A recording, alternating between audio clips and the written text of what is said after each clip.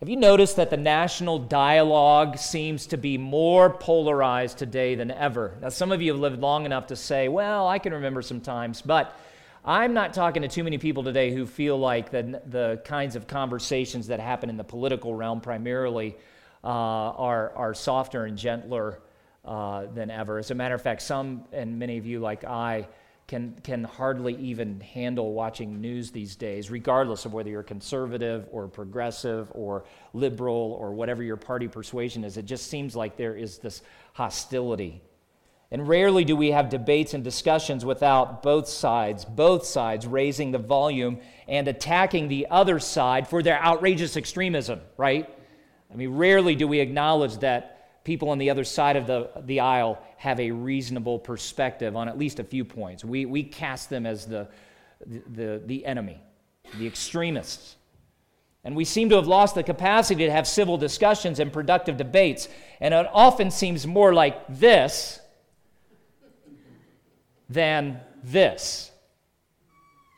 Some of you actually on holidays feel a little heightened tension because at the family gatherings, there's that uncle, that crazy uncle that everybody's like, is he coming this week? Because if he is, I don't know if I am. And you'd like for your Memorial Day picnic to look something like that. Facing each other, good food, pleasant conversation. Yeah, and until Uncle Fester decides to lay it out there again. But what if there's a better way? And I mean a better way than even just polite conversation around a table. A way that certainly eliminates the angry shouting and quarreling that characterizes so much of our national conversation today. But a way that even carries us beyond the polite conversation. The first 2 Sundays of May, we spent time in Romans 12, noting some of what it means to be members one of another. And this is part of the larger study of loving one another as Jesus has commanded us. God is calling us to be people who don't think more highly of ourselves than we ought to think. Remember that from Romans 12?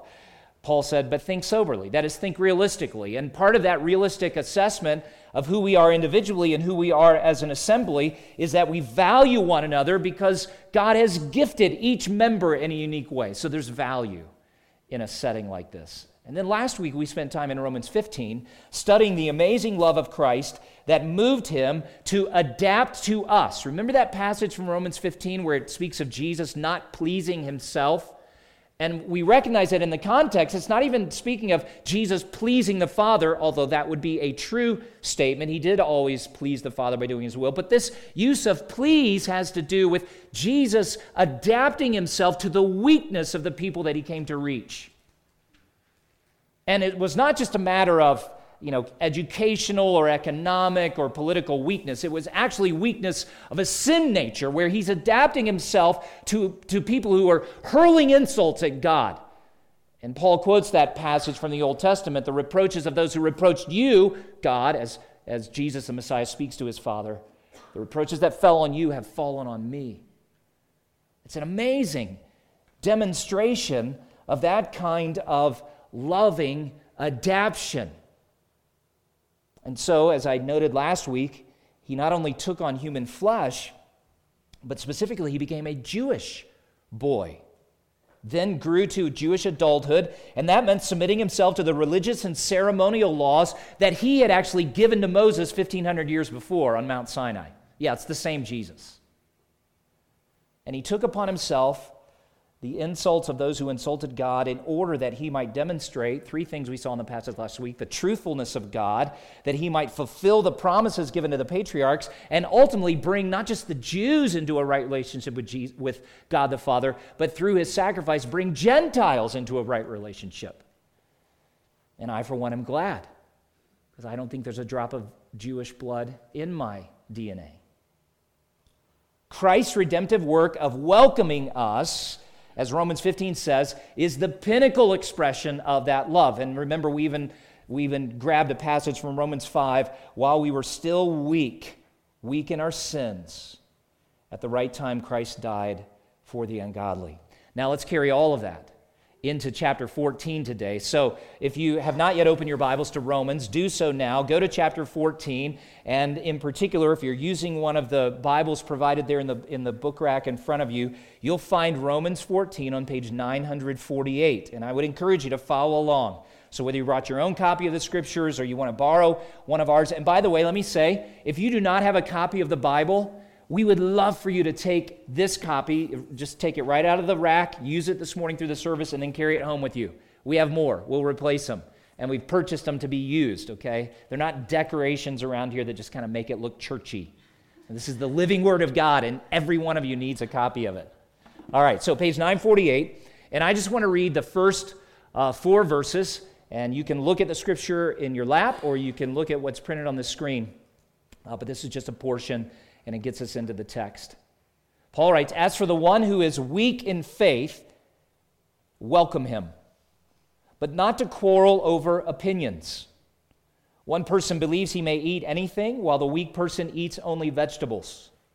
Let not the one who eats despise the one who abstains, and let not the one who abstains pass judgment on the one who on the one who eats, for God has welcomed him. Who are you to pass judgment on the servant of another?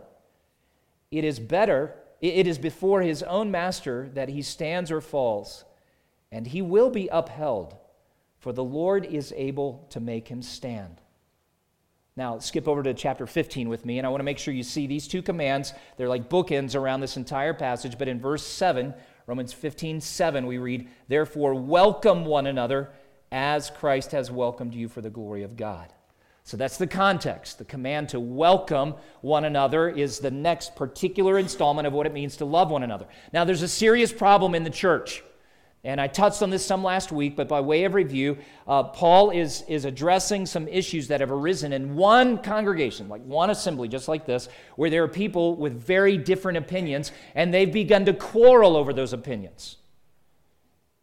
And that quarreling has the idea of not just like, you're right, I'm wrong, but actually, if you do a little research into this terminology that Paul is using, you would find it means to scrutinize the thoughts of another with a view of pronouncing judgment on their opinion. So we're not in a friendly debate. We're not in a quest for truth. These 2 different parties in the Church of Rome have basically staked out their positions and their opinions, and they're trying to demonstrate that the other people are absolutely wrong, and so it's a pretty ugly quarrel. And if that even makes you nervous to think about this, and some of you feel like, how could that happen in a church? Well, it happens because we're people. It's the kind of debate that never actually accomplishes anything other than letting 2 parties voice their proud thoughts. It's a debate that is not about finding truth, but about finding the weakness in your opponent so that you can exploit it, either by your words or your actions. It's ugly. So there are quarrels over opinions, though. That's the second thing to keep in mind. These are opinions. It's not crystal clear truth that God has said, don't do this, but do that. So there's not really a right or a wrong that's in view right here, although Paul will make some statements to demonstrate who the more mature ones are.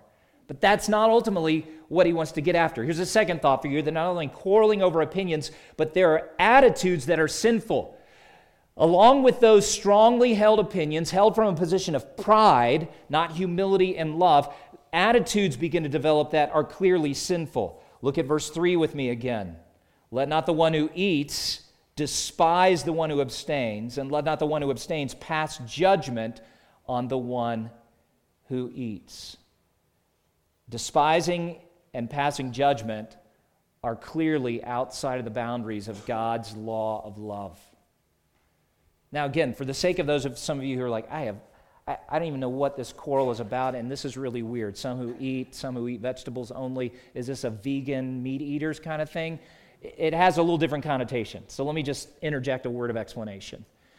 It's actually supercharged with spiritual significance because some at Rome, as in Corinth, if you want to read that letter at some other point, were eating meat that apparently had been offered to idols. And because of the spiritual significance attached to that food, there were other people in the church going, how can you eat that stuff? It came straight out of the idol worship. And they kind of have a point. although Paul's going to make some bigger points. But so it's not just a matter of what's healthiest. It's not organic versus whatever else we would put on our table. It's not that discussion that our culture is having. It's a spiritually supercharged discussion, which food actually honors God or potentially dishonors God. Now look again with me. It is the strong who despise the weak brother who abstains. And that term despise is really pretty ugly. It means to treat with scorn and to disdain on the basis of a judgment that this person is actually worth less, spiritually speaking. And you can kind of understand how they get there, can't you? Well, it's like, why don't they grow up? Why don't they actually read the whole Bible and believe the words of Jesus? Because Paul will actually make this point in this larger argument that Jesus actually declared all foods to be clean. So they actually can make a case straight out of the Bible that eating this meat is not a dishonorable, let alone sinful act. But in their spiritual knowledge, their pride is taking control, and now it's creating this sinful attitude of disdain. And Paul inserts this little word, despise the one who abstains. Let me find it here. As we continue down through this passage, he uses the term brother. Brother. And it's a reminder to us that these people actually share an identity that's based in their spiritual origin. They're both children of God. How does this kind of despising reflect the grace of God that we have received? And the answer is, it doesn't. It's not a reflection of grace that we've received or experienced. It's actually a reflection of our pride. Let's look at the second sinful attitude. The weak pass judgment on the servants of God. And these are ones that God has welcomed. I'm wrapping some things up together here. Now, again, that term pass judgment is pretty ugly. Sometimes it's used in the Bible in a really good way. We're to be people who actually discriminate between good and evil. But that's not the kind of judging that's in view here. Paul uses this term to describe a different kind of judgment, indicating that one individual is sitting in condemnation over another brother. And so it has the idea of forming or expressing an unfavorable opinion about the spirituality of that individual. And it's interesting that the weak ones are doing this to the strong ones. They're looking at their meat eating and not considering the full counsel of God, even the words of Christ that said all foods are clean. It actually would be okay to eat the meat, but they're assigning a lack of spirituality, or perhaps even assigning motives to these individuals as if they don't care about honoring God. They're not living for the glory of God. But Paul interjects this little phrase, God has welcomed them, why, as if to say, why can't you? God receives them even though they practice something different than you.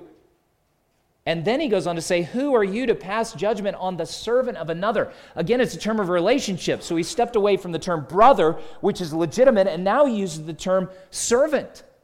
And whose servant is this? Well, it's God's. And it's actually a term, if you trace this out, that has reference to a household servant. And often these were servants who had a very close relationship with the one that they were serving. And I think that's exactly part of Paul's point here. He's saying, who are you to judge the household servant of God Almighty? When we're in the process of judging someone else in a sinful way, we're not thinking, are we, that that person really belongs to God. We've positioned ourselves as a little God, as if we know enough of the facts to make a right assessment and have good enough spiritual wisdom to bring that to bear upon this, and we kind of put ourselves in the place of God. But we're not God. And again, it's important to remember, we're not talking about categories of sin and unrighteousness and holiness and righteousness. We're talking about categories that the Lord himself has set up that he calls opinions. Well, it's not only that there are quarrels over these opinions and attitudes that are sinful, but there's a third thing to see here, and that is the effects that are destructive to the body of Christ. Look at verse 15. We haven't read this far yet, but if you continue to read through this passage, you find that Paul says, if your brother is grieved by what you eat, you are no longer walking in love. Grieved. That is, he's actually afflicted with sorrow There's a spiritual offense that is given. A second thing that happens, also mentioned in verse 15, is there's destruction. These believers were actually acting in a way that was destroying a brother, and that's leading them to a personal ruin. And it's not of an economic or emotional ruin. It actually has to do with spiritual destruction. It's a very serious thing that is happening. And this type of destruction is closely related to the next characteristic. This is found in verse 21, and it causes his brother to stumble. And that's why I grabbed this little picture of a little toddler. I mean, we might look at that, and some of you live this every single day. And you're in a perfect position to understand this. And the rest of you just need to pay attention to toddlers. They're all over this building. For your own safety, pay attention to them. But spiritually speaking, pay attention to them. Because what Paul is saying is that some of you are living in such a way that you're not only grieving a brother in Jesus, one that you share the same spiritual origin. You both were birthed out of the grace and saving love of God himself. So you're grieving one another by what you do. You're actually making choices that lead to the spiritual destruction and overthrow of that brother in Christ. And actually, some of you are putting stumbling blocks in front of these toddlers because they're weak. Causes to stumble is the phrase. Now let's talk for just a moment about a stumbling block. Is that my next slide, Chad? No? Okay. Let me back up here. I know I have that in here.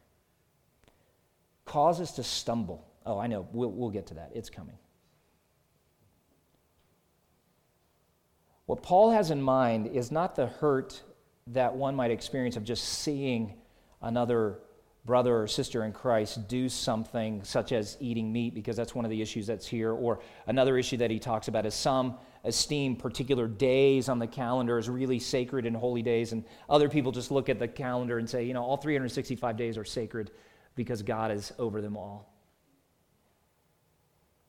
But they're actually living in a way that it brings pressure on the weak ones to participate when they're not ready to participate. That's what's in view. And we're mindful when we have little ones either in our house or under our care that there may be some things that they even want to do, but they're not ready for it because physically they haven't developed, right?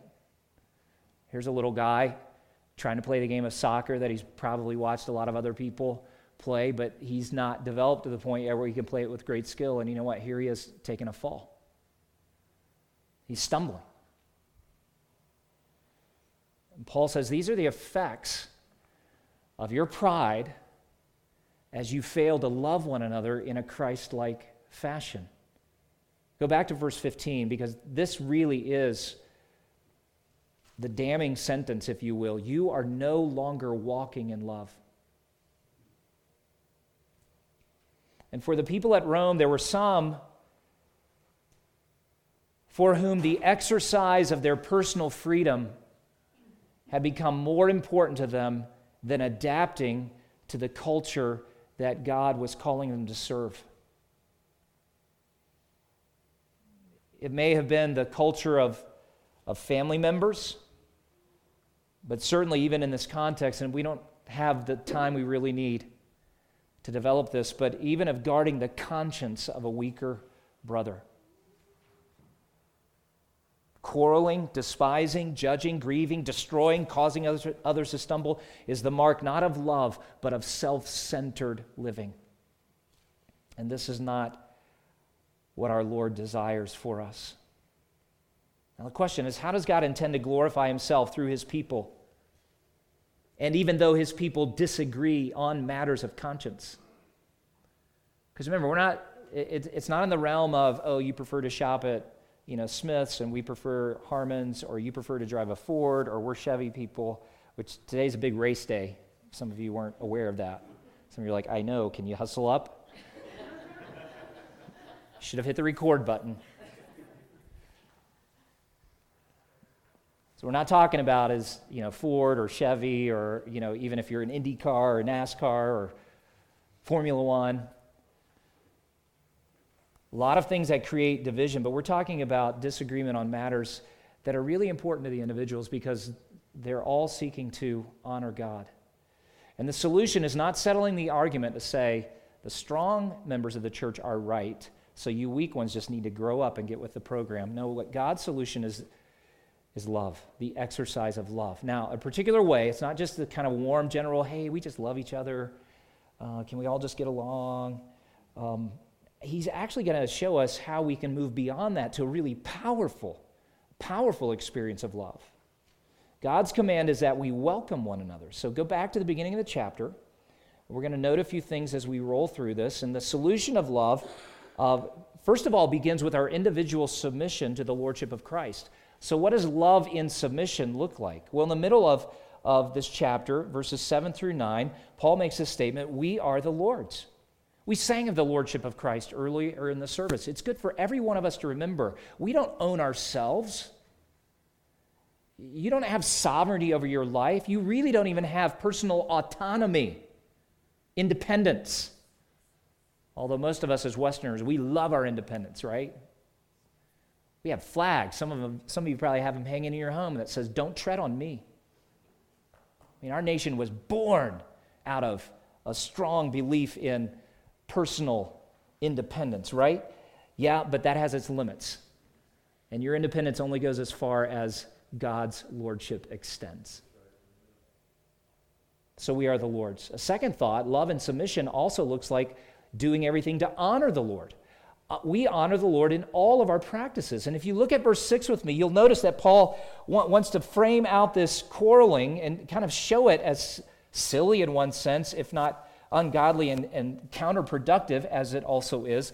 But he notes in verse 6, the one who observes the day observes it in honor of the Lord, and the one who eats in honor of the Lord. He's pointing out that though there are two different opinions as to what loving God and serving Him looks like, and somebody says, I'm going to honor the Lord in these days, and somebody else says, I'm going to honor the Lord in all days. They're both honoring the Lord, which is a good thing.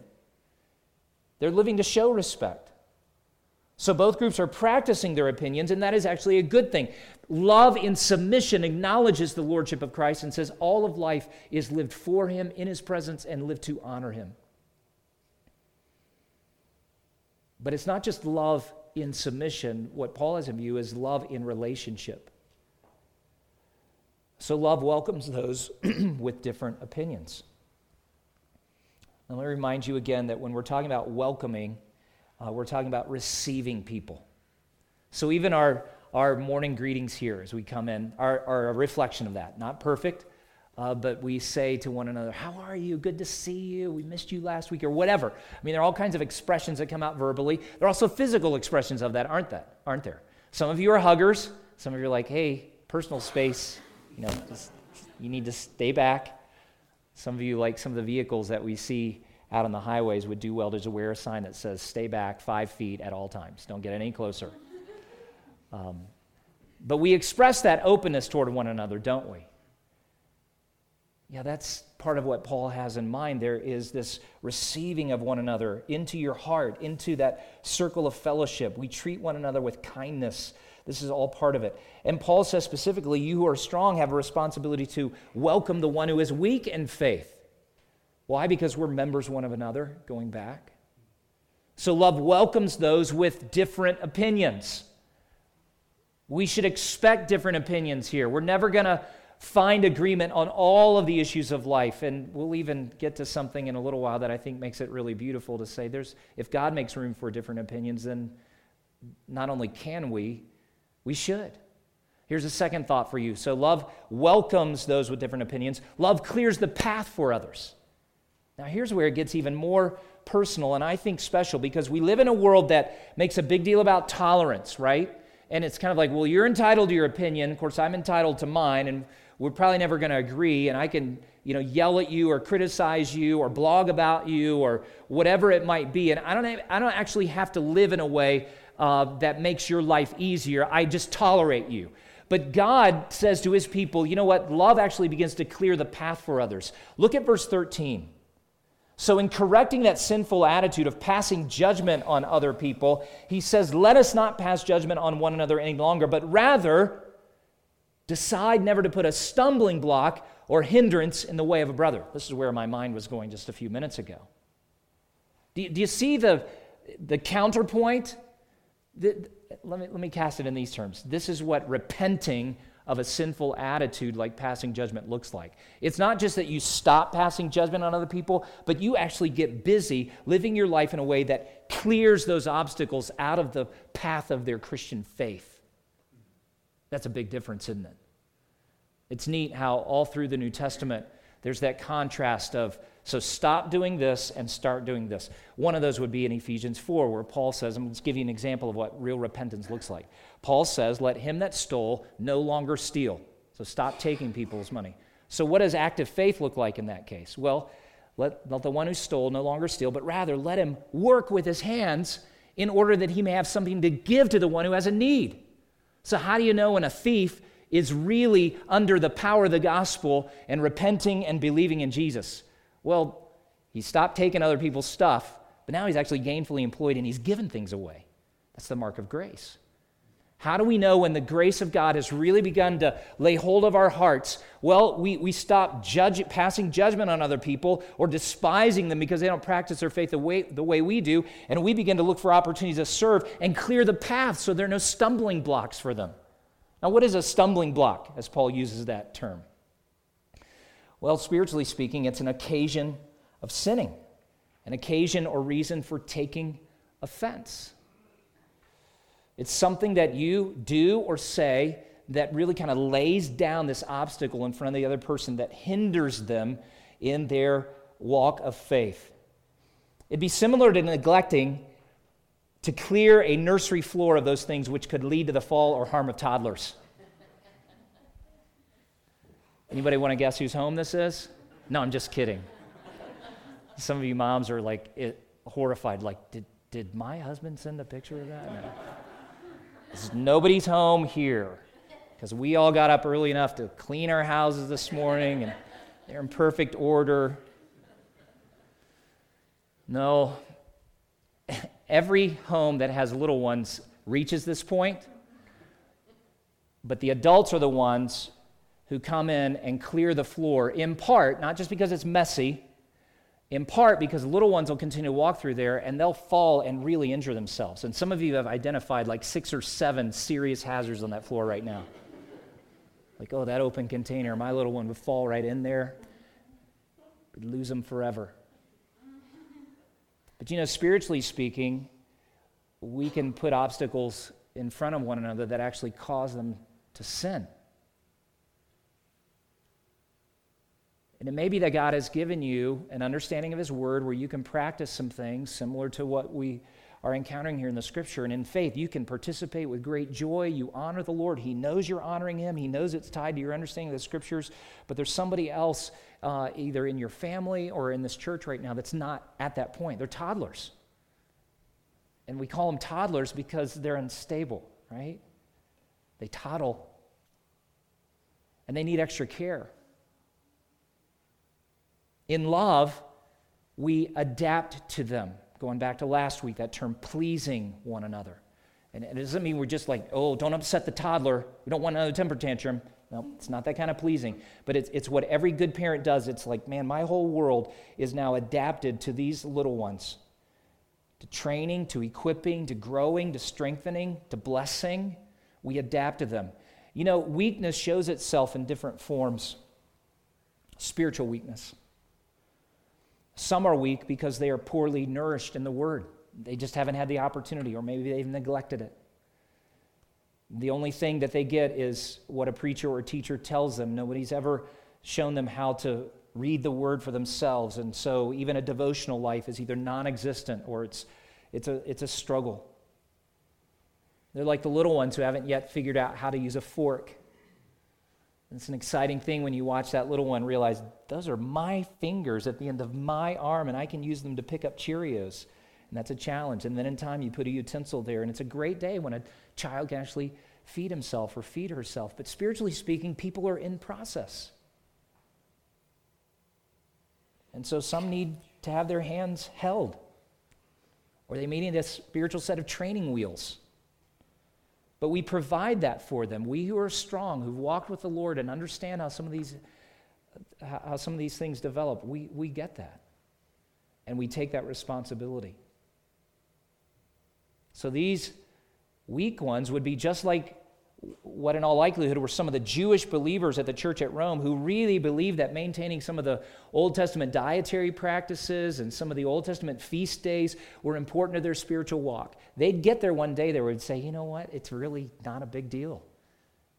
And the other believers would say, you're right, we're glad you finally caught up to us, but we were happy to bear with you.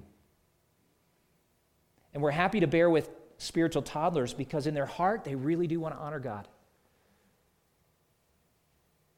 I've never encountered, and I hope I never do, a parent who yells at a little one because they didn't just, come out of the womb running, fully coordinated. No, we cheer them on. They take those first steps and they fall down. We're still going, woohoo. We're not like, you idiot. Look around you. Do you see grandma falling down like that? Maybe we do, right? Is that what that little conversation is right there?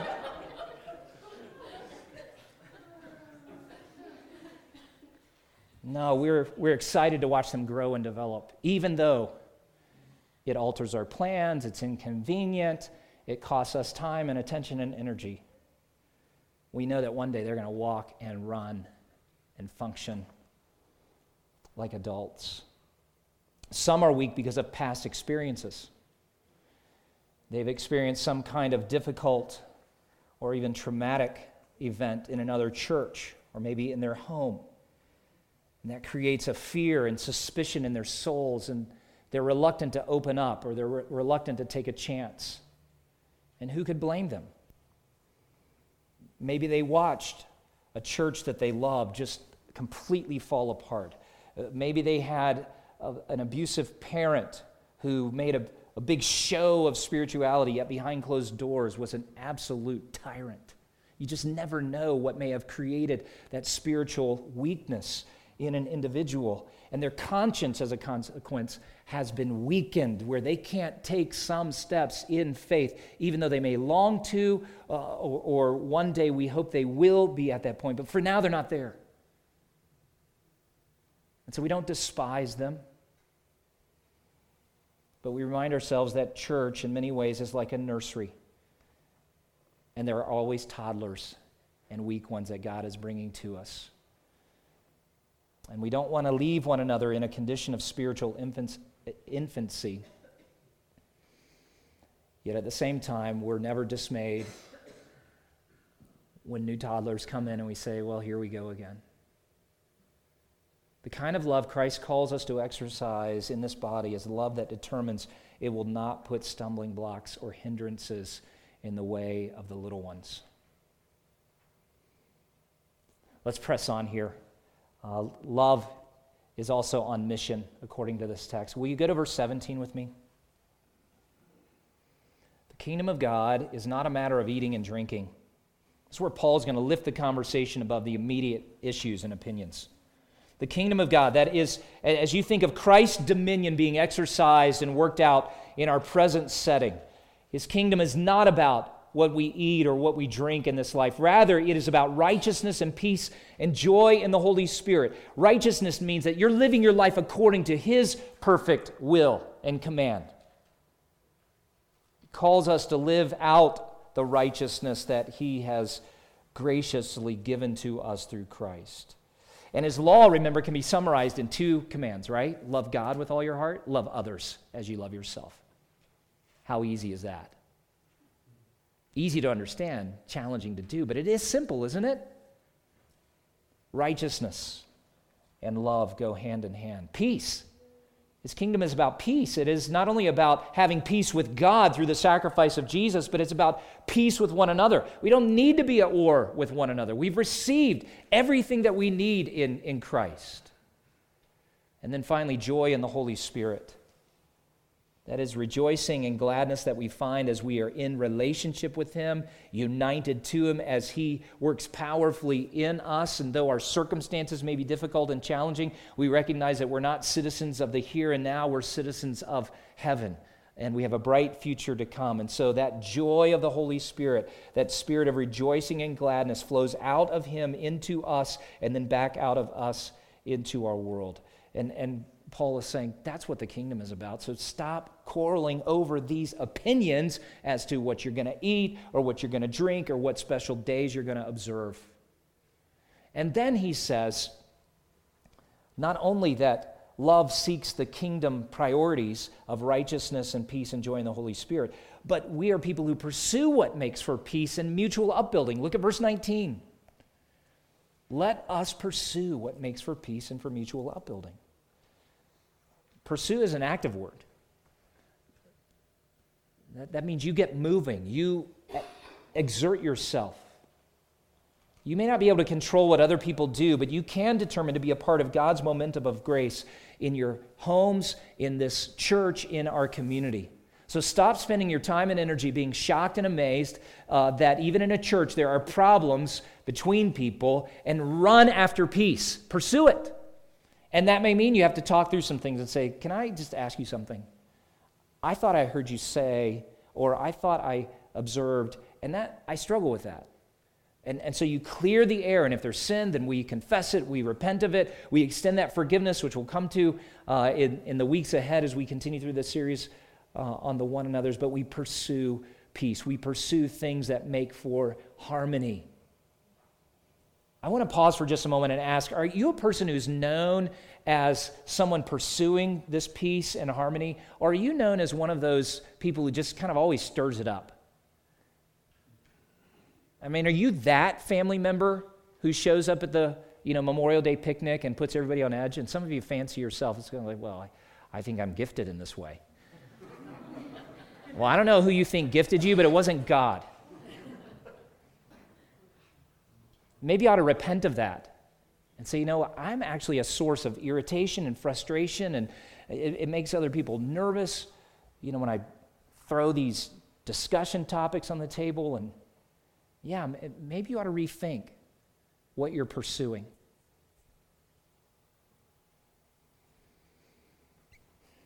Peace, and then he says mutual upbuilding. That's just the act of building one another in the faith. Let's move quickly. Love pursues what makes for peace and mutual upbuilding. Love assumes the obligation to bear with the failings of the weak. This is tough. That word obligation that you see, now we're in chapter 15. We who are strong have an obligation. He's using a term that actually conveys we're indebted in a spiritual way to the weak ones. Say, what? I didn't make them weak. No, you're right. Why are we indebted? Oh, because we were the weak ones that Jesus served and adapted himself to and rescued. So the debt is not directly to the weak one. It's actually to Christ. But the weak ones, even now around us, are the objects of his care and of his infinite love. And so he says you need to bear with them. That is, you carry them, whether in your arms or on your shoulders. Bearing with has the idea of supporting, coming underneath, and enduring. It's used to describe a mother who carries a child in her womb as childbearing. And we have an obligation to bear with the inconveniences? No, look at the text. What is the word? The failings. Spouses, parents, children. You start thinking of all your relationships, and every one of them is marked by the other person's failing. And that failing has bearing on us, doesn't it? It has the idea of carrying another person's weakness in the spiritual sense, in the same way that we would carry a physical burden. We help them, one author writes, we help them get where they are going with what they have in their hand or heart. Instead of criticizing them, we encourage them in their desire to glorify and thank God for his provision and blessing. Instead of tearing them down with theological explanations for why they are wrong, we build them up in the Lord. Love assumes the obligation. And then, finally, love like Christ. Love like Christ. And so we've come full circle. We looked at some of these things, so I'll just review it real quickly. First of all, love pleases his neighbor. Remember, that's not, we just don't want to upset that guy. No, that's, I adapt myself to that particular culture or that particular way of life. The relationship of love passes through an understanding of the weakness of the other person. And then secondly, love builds him up. Again, Paul uses this terminology in verse 2, and we've already used the parenting analogy, so I won't review that, but just think of what good parents do with the weaknesses of their children. A physical weakness, they're going to provide the kind of exercise and activity, maybe the support of holding the child's hands while they learn to walk, and maybe the necessary props or supports that are going to aid them as they grow in strength. If a child has a spiritual weakness, what does a good parent do? Just say, oh, they'll grow out of it. No. They need help growing out of that. And so that's where the scriptures even speak to discipline of a child. We don't let children just throw tantrums without any consequences. But neither do we call the police the first time they do it. Hey, come get my kid. He's totally, gone at this point. Well, 2-year-olds do totally lose it. That's why God teaches us in places like Proverbs, do not withhold discipline from a child. If you strike him with a rod, he will not die. And it's not talking about physical abuse. That is sin, that is criminal, that's a whole different category. But yet there is a form of discipline that brings a remedial pain to bear upon the soul and sometimes the backside of the child that says sin always hurts. And so as your parent who loves you, I'm going to bring a small amount of pain to help you learn that lesson now to spare you from the really ugly pain of later. Can I just say to some of you young parents, there's a lot that's being said right now. We never spank our child.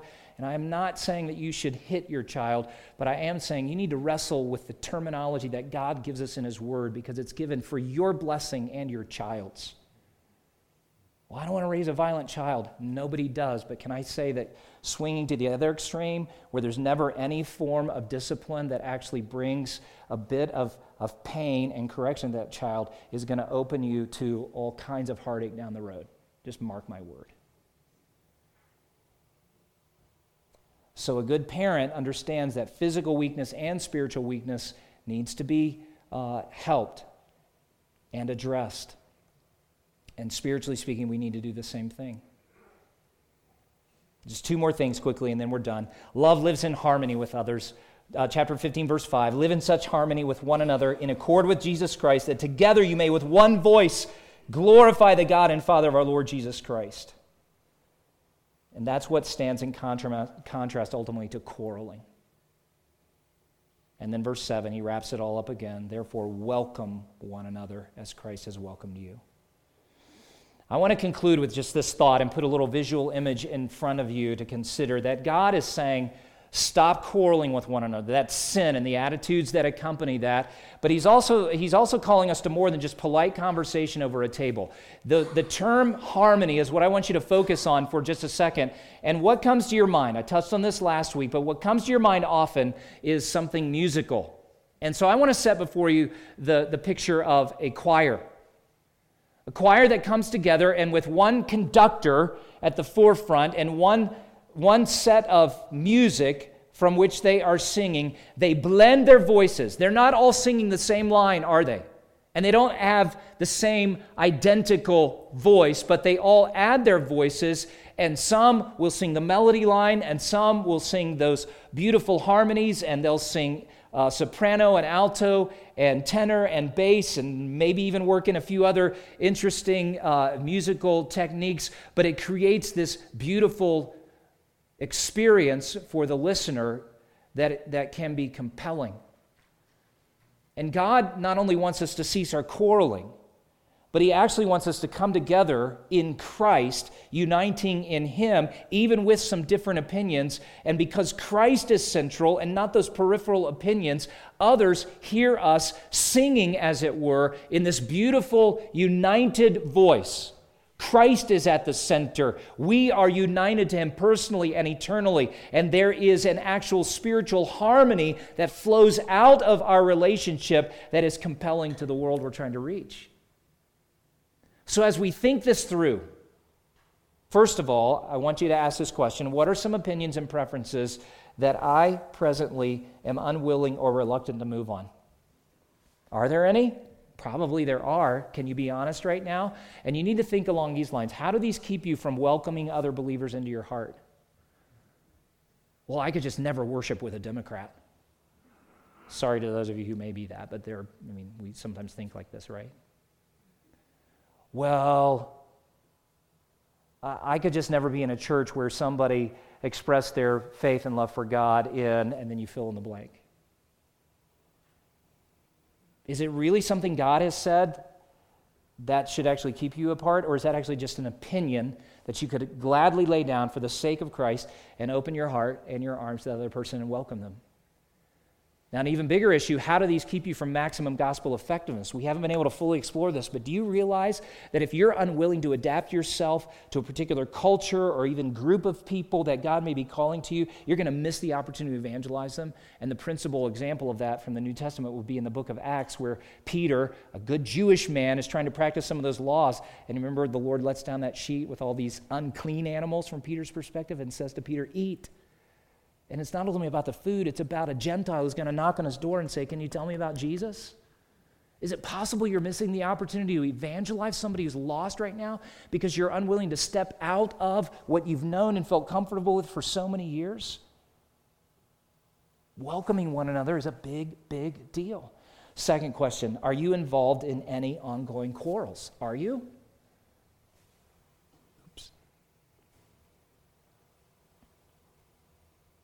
What lies at the root of that quarrel? Is it just like James describes, you want what you want, and so you're willing to war over what you want? Is it a matter of opinion? You can hold that opinion, but you can't despise another person. You can hold your opinion, but you can't pass judgment on the spirituality of another person. And rather than quarreling, how can you adapt yourself to the opinion of that other person? There's a challenging one. Third big question, are there any people that you presently despise or pass judgment upon? Well, if that's true, then God's calling you, first of all, to repent, to say to him, I have sinned against you and these other individuals. Please forgive me. And then he calls you to proactively love them. It's tough, but that's where rich blessing awaits. Finally, how strong and clear is Gospel Hope Church's one voice for Jesus Christ? In some ways, we're still so new at this, it's hard to determine, isn't it?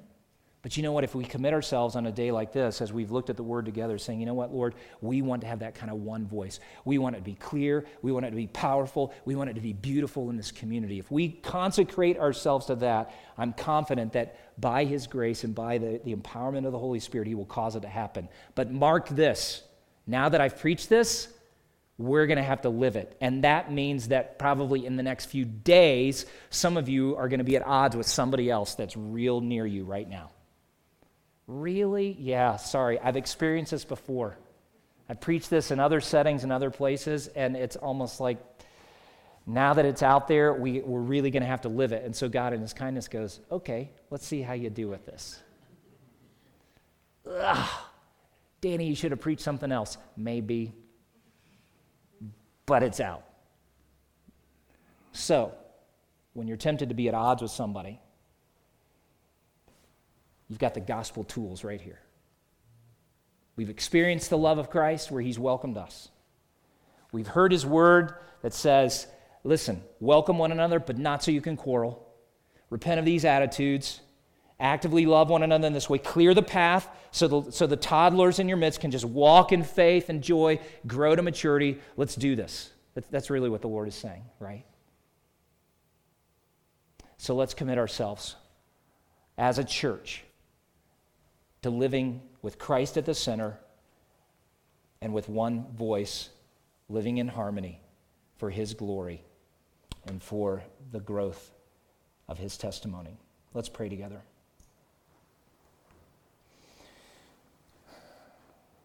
Father, this is challenging for us, but we retreat to that sweet place of the love of Christ.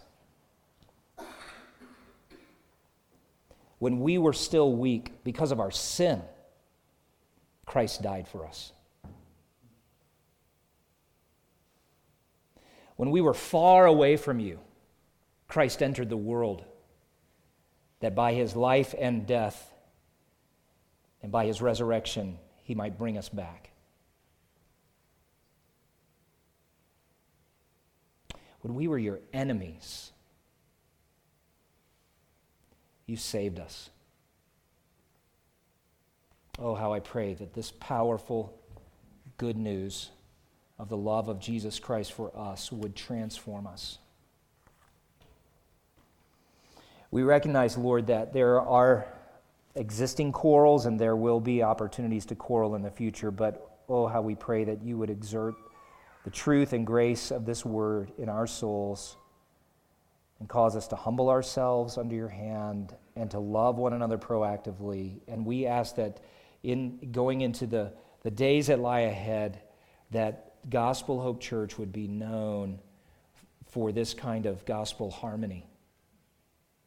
That people would see, those are people of different opinions, yet look how they love each other.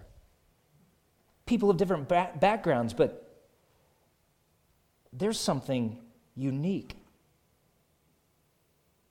Oh, Lord God, let it be the love of Christ that distinguishes us. And may all who are seeking a place of rest, a place of shelter for their souls, a place of acceptance, a place of genuine love, let them find it here. These things we pray in Jesus' name. Amen.